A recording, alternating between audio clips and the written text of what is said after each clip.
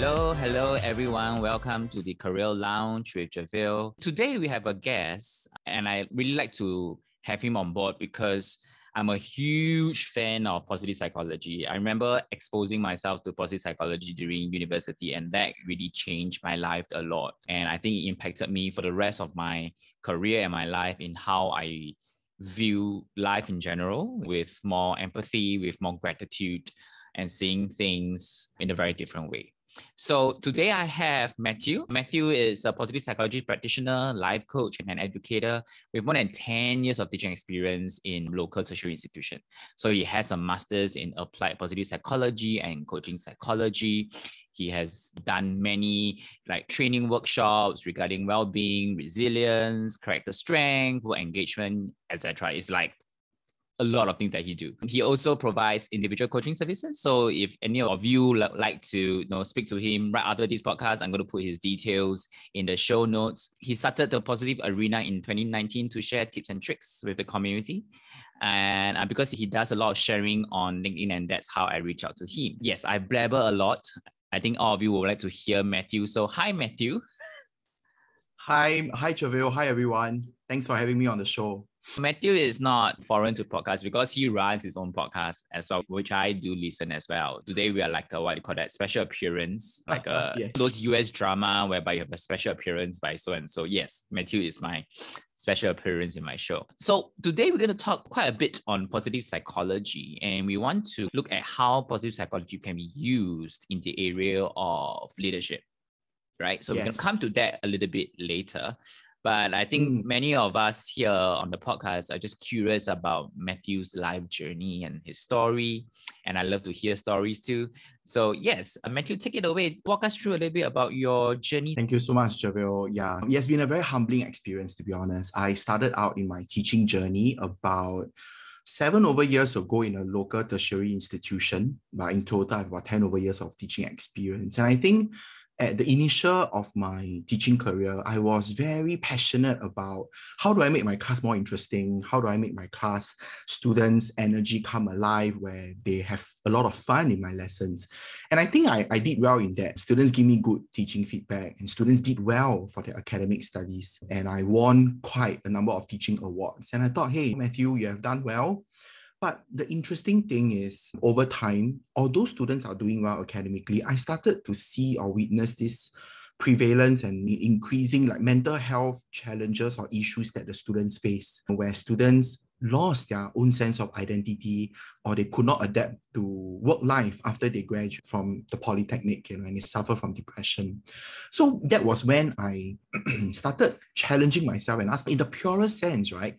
What is the definition of education? Is it just merely preparing our students to get straight A's on their transcripts and we feel that we have done our job well as teachers and students have done their job well?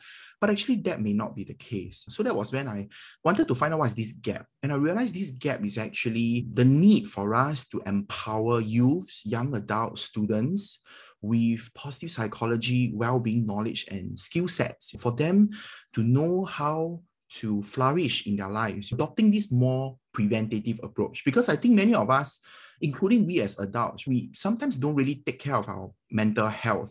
We always think that, oh, as long as I don't have depression, as long as I can lead day to day, I don't need to learn about all this. So what is it that we are trying to do? We're trying to approach it from a more problem-solving perspective. Only when you started having depression, then, hey, time to see a counselor, time to see a psychiatrist. Nothing wrong with that. But I'm just thinking, can we then have a more preventative approach? So from there, I started running these workshops. I started doing coaching for students, even for working adults. And I get to understand that many people are actually facing issues with burnouts, with toxic work cultures, or even poor leadership, for example. And I think that ties in very nicely to what we actually want to talk about today, which is positive leadership. So how can positive psychology be applied within the leadership domain so that employees can also be more engaged and you cut down the possibility of getting more and more employees getting burnout or having mental illnesses? Yeah, now that you're speaking all this, right, suddenly I feel like whatever I've learned in my university, like maybe 6-7 years ago, start coming back to me. The whole thing about social capital, about broaden and build theory, and I'm like, oh, Professor Seligman is like talking to me again. Yeah, for those who do not know, that he's the godfather of the founding father of positive psych. Yeah. Correct. Oh, I missed him. I miss his work. I know positive psychology can be applied in many ways, and I think today I'm going to put in a focus on leadership. But for everyone who are leaders out there, you are also an individual yourself, right? I mean, the leadership title is a title to you, but we hope that whatever we discuss and share today can also be maybe impactful to your own personal life, like you can transfer it. I'm pretty sure that can be done. All right. So without further ado, will Matthew enlighten us? What is this thing of positive leadership? Is it like, because it sounds like almost very airy-fairy, it sounds very like the next guru kind of word. So help us break it down. Sure. When everyone hear about positive leadership, people think like, wow, what does it mean? Does it mean that the leader just go around being positive at all causes and neglect the negative? Now, that's not what it meant. So positive leadership actually was Kim Cameron's work. So he published a few books on it. And there were actually three main themes or three main concepts that build up a positive leader. Okay, it may sound a bit profound or a bit cheap, so I will break it down for the audience, so don't worry about that. But what he mainly said is that there are three aspects. Number one, having this positive deviant performance. So leaders trying to enable this in the working environment. Next is having that affirmative orientation in the organization that we work in. And the last one is to have that focus on virtuousness and the best of human conditions. So there are three different aspects, and I think we will break it down maybe slightly further to allow the listeners to understand what it really means. So like positive deviance, right? What it means is that organizations or even leaders, when they are leading their team, I think that there needs to be a shift in terms of focusing on how we can create that abundance of good and positive things. Because I think most of us, the natural thing that we want to do in our leadership role is we may want to prevent bad things from happening. So we always go into that natural firefighting mode, trying to look at what are the problems that we have, and we try to prevent the problem. So we go into this deficit gap, focusing on what is lacking and not focusing on how can we build abundance in the team. Because when we start to focus on what is lacking, what we need to do, we are actually, at the end of the day, right, we are just trying to do things to maintain a minimum standard. We are not trying to build towards striving for excellence, striving for exceptional performance at the workplace.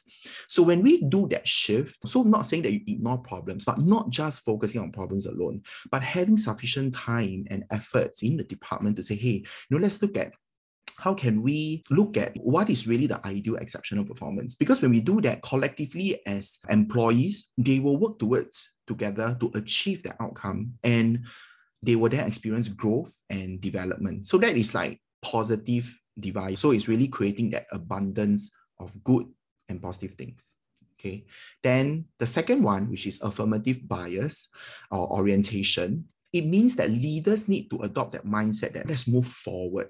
Let's orientate forward. Don't always move backwards or even, let's do a contrast. A leader that emphasizes on strengths, emphasizes on capabilities, possibilities, which is more moving forward, as compared to another leader that is focusing on what are the threats that we have, what are the problems that we have, what are the weaknesses of the team that we have. And then one leader that is more supportive in the way he communicates versus the other one that is more critical in the way we communicate. So you can see these two different kinds of leaders. So the positive leader will be one that is moving forward, or more orientating forward. Now, the last one, virtuousness, is actually talking about the best of human conditions. I always believe that each of us as individuals, wherever we are, it could be in a workplace, it could be in our families, our personal lives, we all strive to be a better version of ourselves. So when we are in the workplace, we do hear of stories where people don't want to become better, they just want to keep low in profile, that kind of thing. But there must be something that is stopping that person. So this virtuousness is really challenging leaders to think through,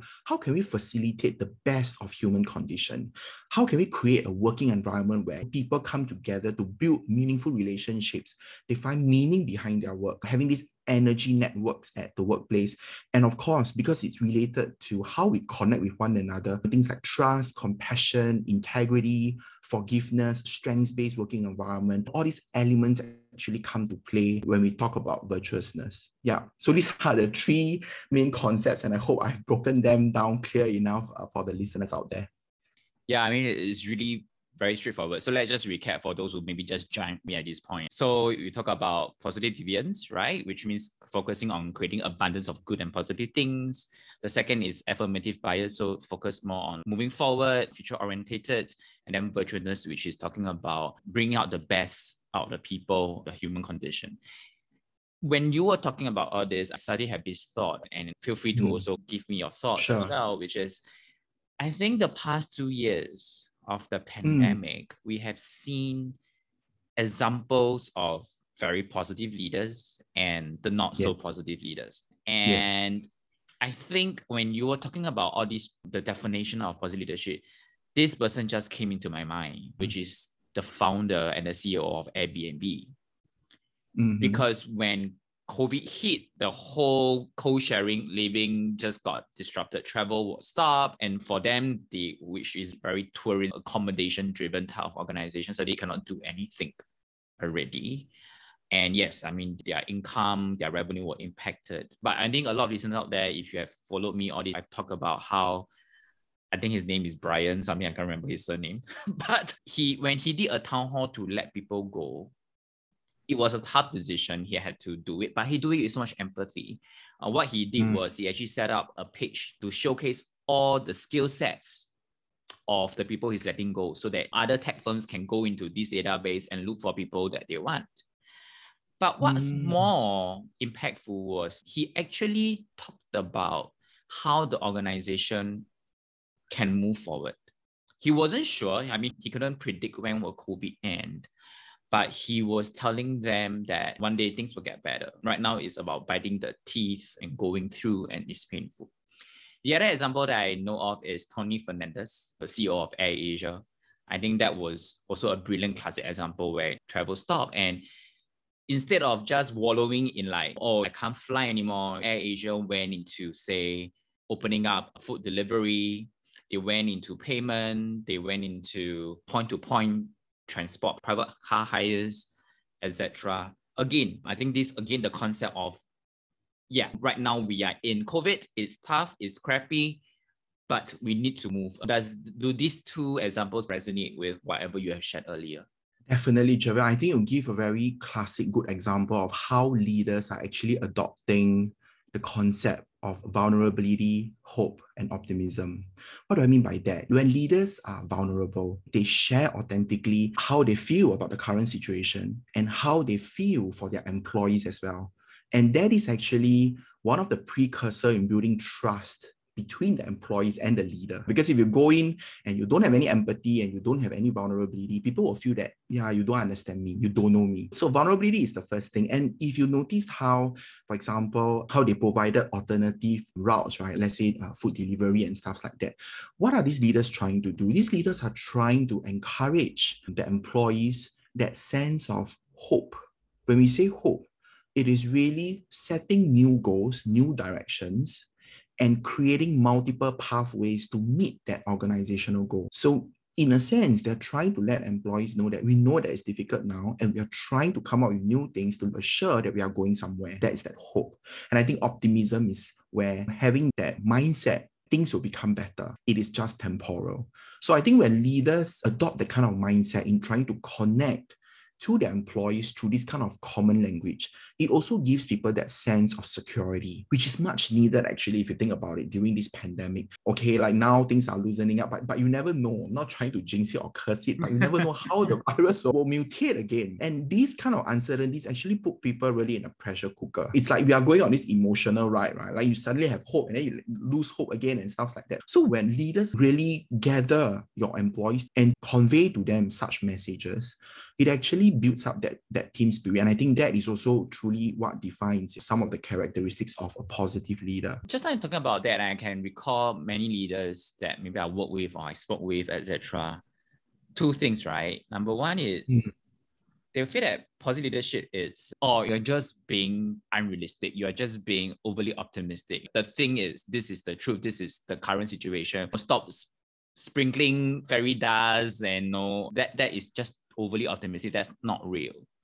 Second would be, I see that opening up that vulnerability undermines me as a leader, because as a leader, I'm supposed to lead the team. So I'm supposed to be this all-powerful, bulletproof, I am titanium thingy figurehead. So what's your take on these two levels of responses that I normally hear from leaders or managers? I'm always an advocate for this concept of shared leadership. I'm a leader, I agree, I'm leading employees, but I as a leader also need to learn how to build leadership skills within the employees under me. It's not just about me alone. So I think shared leadership and even servanthood leadership, where I always feel that when leaders are humble enough to serve, when I say serve, not to serve you coffee and tea, but to serve you in terms of to provide support, provide assistance, or even putting that mentoring hat to say, hey, I understand you, like in a sense, you're new in your role, you may feel that's a bit overwhelming, but I want to assure you that with time and practice and whatever, it will get better. As compared to just whacking and scolding the employee upside down. And it just breaks off that trust and the relationship. So I always tell people that leadership, I choose not to look at it as, that's why some people also say they don't really like the term manager, because sometimes manager seems like I'm managing you, not micromanaging you, but they prefer to use the word leadership, because leadership is not about really authoritative and regimentation and styles. It's not about that power. I think humility in leadership is so important, because when you are humble, I think most of us in one way or another, we have met really humble leaders before. And what happens, actually, we are more motivated and wanting to work for them. I used to have this leader, let's say the leader was telling me, like, wow, work is piling up. There are a lot of things that I'm doing, quite a number of things on my plate. Okay, you try to do A, okay, I do B and C. And then I was like, no lah, it's okay. You're also very tired, not a lot of things on your plate. I can handle. Why not I take A, B, you take C, will do, because there's so many other employees that you need to manage. When leaders are also vulnerable to say that they are also overwhelmed similarly, somehow as employees, we want to support more because we know that we are in this together. Rather than having that mindset, the leaders are just, okay lah, you go and do, just let you go and drown and sink inside the deep blue sea while I survive floating on top. You don't want to portray the kind of image. And that is the kind of image that leaders will portray if they choose to be like that, using power and authority, very authoritarian kind of leadership style. Yeah. I think the past 2 years have been like everything we need to know about leadership, everything we need to know about future of work, it all happened, right? It normally takes us like maybe 5 to 10 years to research, but everything just happened in 2 years, and we know right now what kind of leaders we want to work with, because we have seen terrible ones, but we have also seen people rising up, right? Leaders rising up to the occasion. And sometimes the process of rising up to the occasion is whereby they're willing to go down to the level of their staff, of their team, and say, I'm with you. I do not know what's going to be ahead. I have no idea. I have no clue, but we're going to figure out along the way. And I think that's also how I lead my teams as well, that I can easily sit down with them on a sofa or in a cafe or during lunch and just say, I had a bad day. And when I said that, I was also destigmatized for them, because they right now know that it's okay. And it's fine. We all have a bad day. We all have times where we don't feel like coming to work. We are drowned at work. And so I think by leaders knowing that your core identity is still a human, that yes, the leadership comes with that business responsibility they have, but ultimately at the end of the day, you are human just like any one of us. So how can we apply positive leadership on a day-to-day basis? How can we get it started? Yeah. So you see the 3 themes that I shared just now: positive defiance, affirmative orientation, and virtuousness. Now, these are 3 big concepts that contribute to that abundance culture or positive leadership that we talk about. But there are many different kinds of actionable steps, strategies that leaders can adopt to make these concepts really come alive at the workplace. And it's not just limited to this. I believe inspiring leaders out there, they have a whole long list of things that they can do. But I think what really connects and resonates with me, firstly, is really emphasizing on growing strengths rather than spending so much time and effort in correcting weaknesses. So now, I know some of you listening to this, they may jump in and say, hey, Matthew, what do you mean by we don't want to correct weaknesses? If we just focus on the strengths, then what about some people's weaknesses? It's going to hinder the whole organizational growth. This is something that people always also discuss about. Now, so this is when I think as a team, when I was leading my own team, I think it's important that everyone does some form of strengths profiling tool to know each of them, what are their strengths. So like for myself, I'm a certified strengths profile coach, and I actually help people, individuals and teams to be aware of their strengths profile and then to see and have an open discussion how each of the strengths can actually work in synergy in the context of work that they are in as a team. Now, what about the weaknesses? Some people say, then what about weaknesses? I have weakness, she has weakness, then how? The common question that I ask people about weaknesses is, let's think about the job role that you have. Is your weaknesses performance and business critical? If they are, then you need to improve it to a level, a minimum level, where it requires you to function and to deliver your job. Now, what do I mean by that? So let's say self-regulation is my weakness, for instance, okay? Then you think about the job scope. So let's say this is my job. I am just, let's say I'm an administrative officer. I don't manage people. I don't lead people. I'm just doing my own work. Okay. Does self-regulation really affect your work very critically? So some may say, not really. Maybe being more detailed, meticulous are strengths that are more critical. But in terms of self-regulation, it may not be as such. But if I'm a coach, if I'm a counselor, and self-regulation is my weakness, it may be an alarm. Because if I keep hearing my clients telling me about all their sad stories and I cannot self-regulate my emotions, I get drawn into it so much that I couldn't exit out of it. So that is when you have to ask yourself, okay, this is your weakness. How can you improve it to a bare minimum level that you can still perform and function? Not being exemplary or excellent at the job, but minimally attaining a certain standard.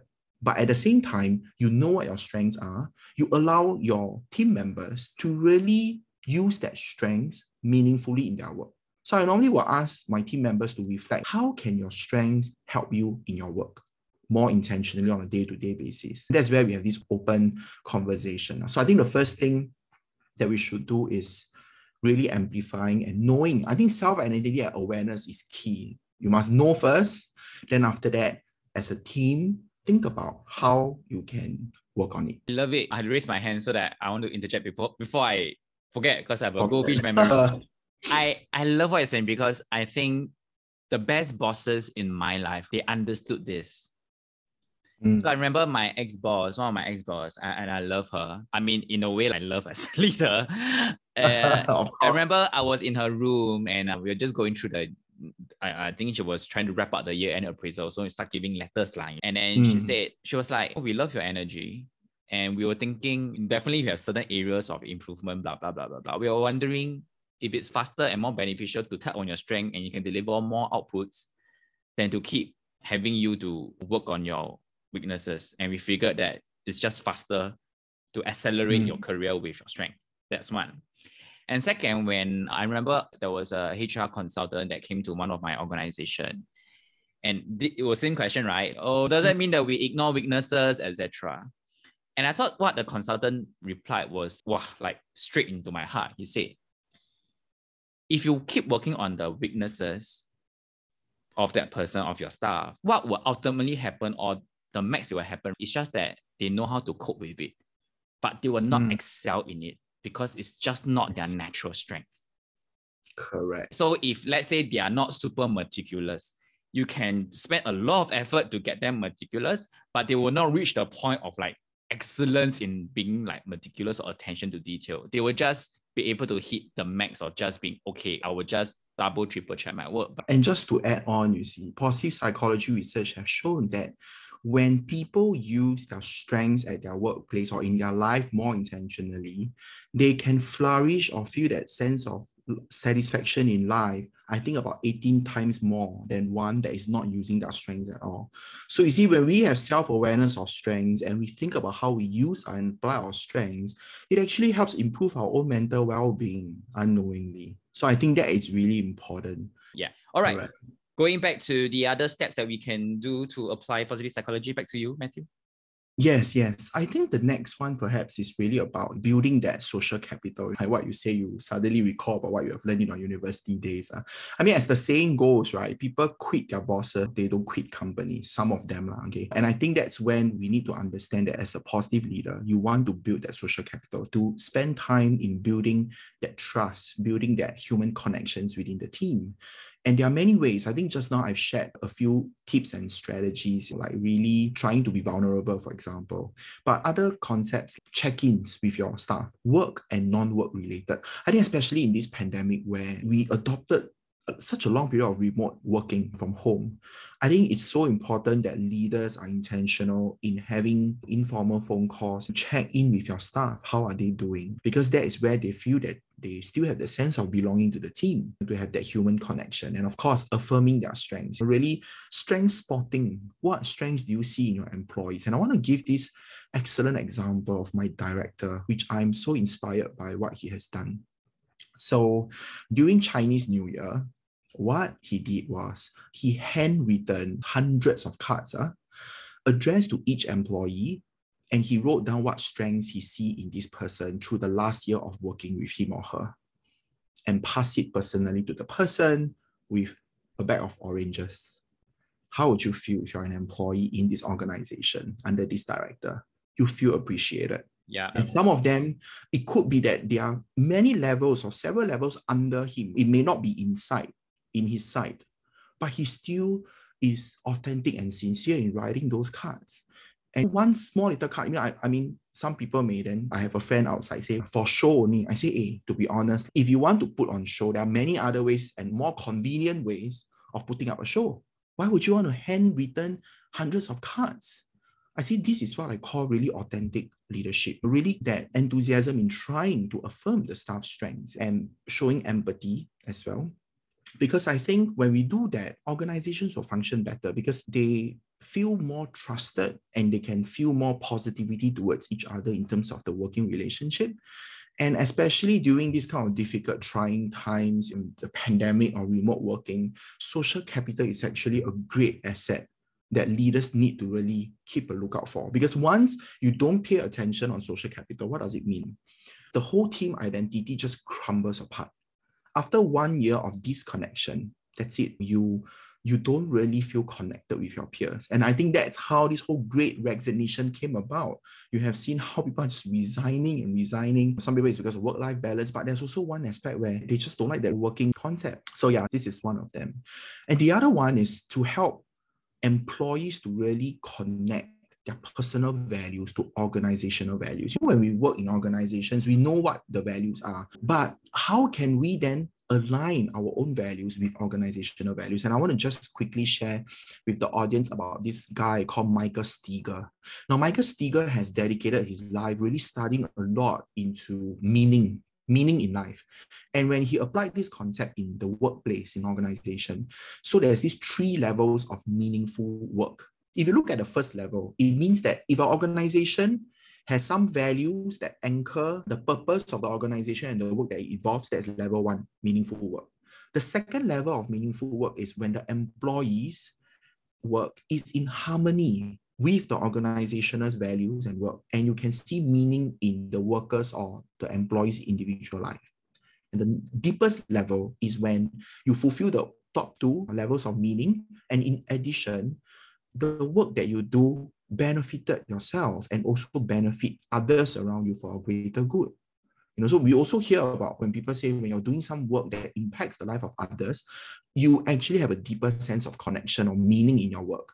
So why do I share this model? It's because I think it's important for leaders to have this open conversation with employees in your team and ask them, if I were to ask you, what is the meaning behind the work that you're doing? What would you say? Just to find out and to see whether, we are not trying to force people to align.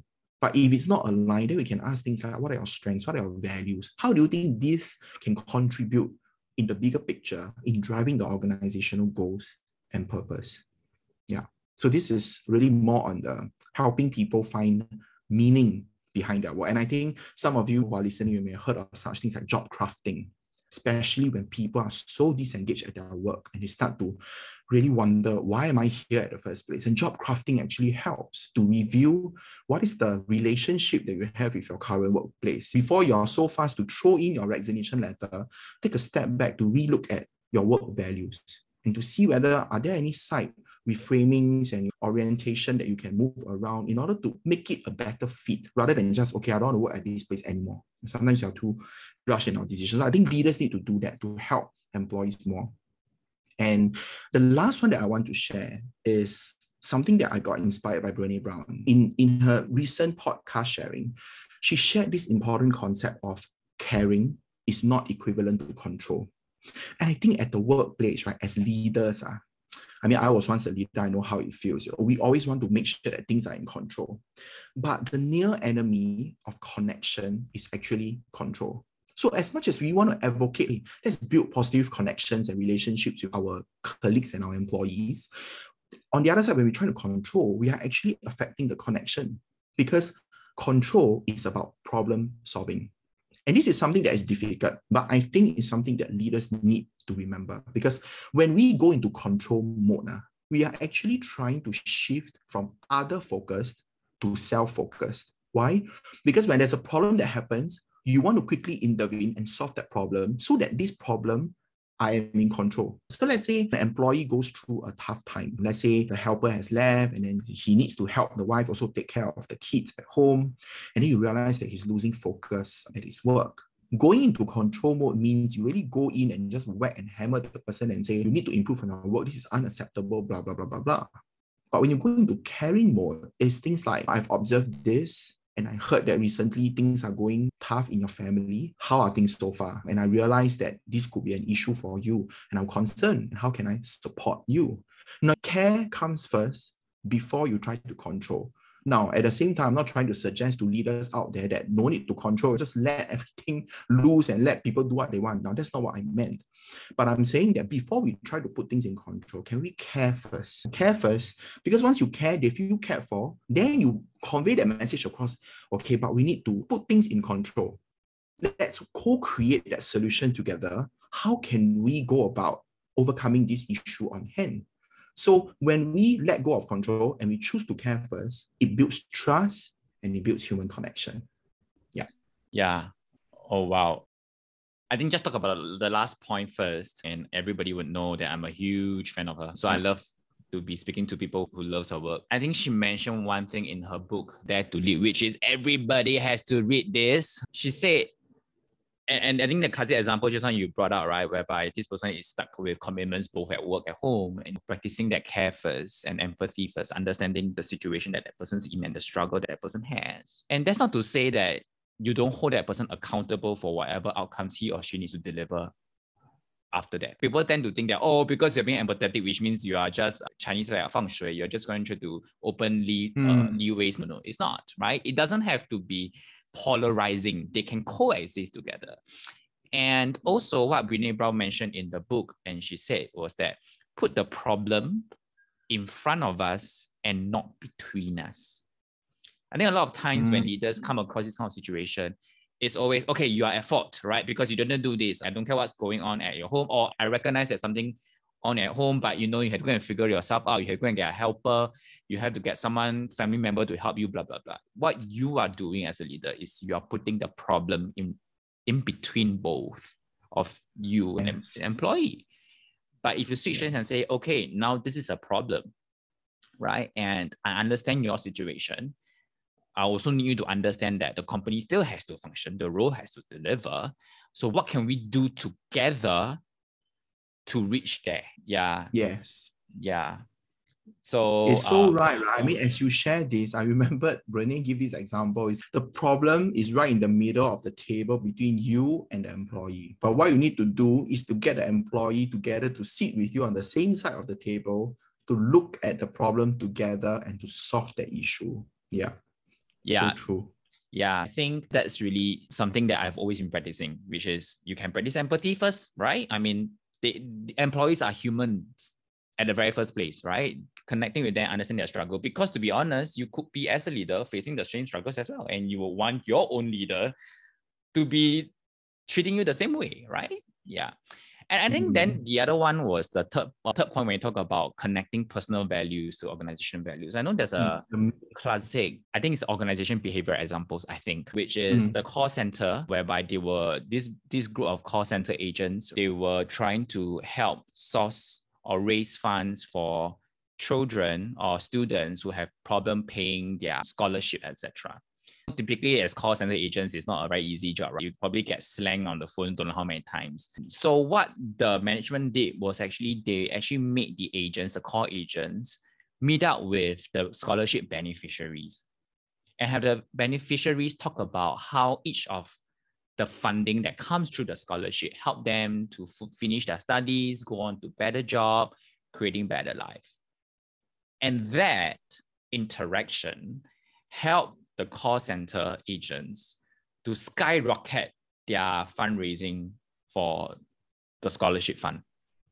Because right now the call agents able to see that their work matters, that they are not just they're just not part of the machine. They are bringing some value to the whole value chain. Yeah. Totally agree with you. I hope the leaders out there, like just now what Matthew mentioned, which is number one, focus on strength. Not to say you ignore weakness. You have to be cognizant and be aware of your weakness, but you have to understand that there's only so much you can do with weakness, but there's so much more you can do with strength. You will fly further. Building social capital, I think this period of time, I mean, the past 2 years we have been stuck at home, but I think right now, things are a little bit more stabilized. I'm sure people start to go back to office. And that's what I also believe in, which is people should go back to office. Yeah, because there's nothing beats face-to-face interaction and having that bump to each other in the pantry to talk about certain things, right? I think that helps with that connections, that social capital that you mentioned. And then we talk about connecting personal values of the employees to the organization values. And that last thing is care is not equivalent control. And the thing is, working with the employee who has a problem delivering work, put that problem in front rather than between us and work together to find a solution. Yeah. Great. Matthew, thanks for sharing so much about all this. I believe the listeners and the audience have learned a lot. So I understand that you have some future plans. Would you want to use this platform to share a little bit about those plans? Yeah, sure. Thanks a lot. So I started the Positive Arena in 2019. So y'all can also follow me on social media on Instagram, the Positive Arena SG, and find me on LinkedIn as well. And I also have a Positive Arena podcast, which y'all can listen, talk about being related episodes that I invite different guests as well. And I'm actually in a transition phase now to setting up my own positive psychology training, coaching, and consultancy company in July 2022 with the aim of really trying to enable flourishing communities in schools, in organizations, or even like this topic that we talk about today, how to help leaders become more intentional in the way they lead their organization. So things are really exciting and I can't wait for July to come to share more of this on my own LinkedIn page as well. Yeah, great. We look forward to it. We're going to share some of these social handles that Matthew has in the show notes. So Matthew, we're going to go into this quick fire round, just to also pay tribute to Brene Brown because she also has a quick fire round. So I thought it's quite fun to do it, to end it. So you ready? Yeah, let's go. Let's go. Your favorite food? Okay, I can't think of one because I have two. So I love Japanese tonkatsu and ramen. Where should we go for this? Oh, wow. For ramen, I think I still like Ippudo ramen. For Japanese tonkatsu, oh my, I eat so much until I forgot what's the name. Oh, Saboten is one of them, definitely. Okay. Anyway, they are not sponsors of this podcast, so just it's my own personal preference. Your go-to song? My go-to song would be I love Zhang Huimei. Yeah, I mean Lumendo Pop. What's the first country you would like to go now that the borders are easing out a little bit? I would really hope to visit Taiwan again, but now it's still not opening up yet. Yeah. So I've been there for 4 times, but I really love that country. Warm, nice, hospitable people. Yeah. Okay. The book that you think everyone should read? Brené Brown, Daring Greatly. I read that book. So inspired. Yeah. Yeah. I do not know how to tell people enough or repeatedly, all of you should read this book. This is Because she's such a storyteller, good storyteller. It's like a combination of science, of evidence-based research that she has done, and supported by all these real life stories that she went through herself, that makes it such an easy way. When you read it, oh yeah, this is also my life, this is also me. You can just connect it almost instantly. Yes. So everyone, you have to read it. All right. The craziest thing you've ever done in your life? My goodness, it's definitely running a half marathon, 21 km, the YOLO run back then. Why would you put yourself through that? I did a lot of 10 km runs back then. So I was like, okay, let's go for 21 km. And the worst thing was back then, it wasn't organized well. At the 14 km onwards, there were no water points anymore. There's no more water. I felt I was running in a desert. I thought I was going to die because along the way, I see people collapsing with medics around. And that was the craziest thing. Yeah. So it was on the papers, actually. Like, it wasn't well organized back then. Yeah. Okay. I guess Correct. positive psychology push you through.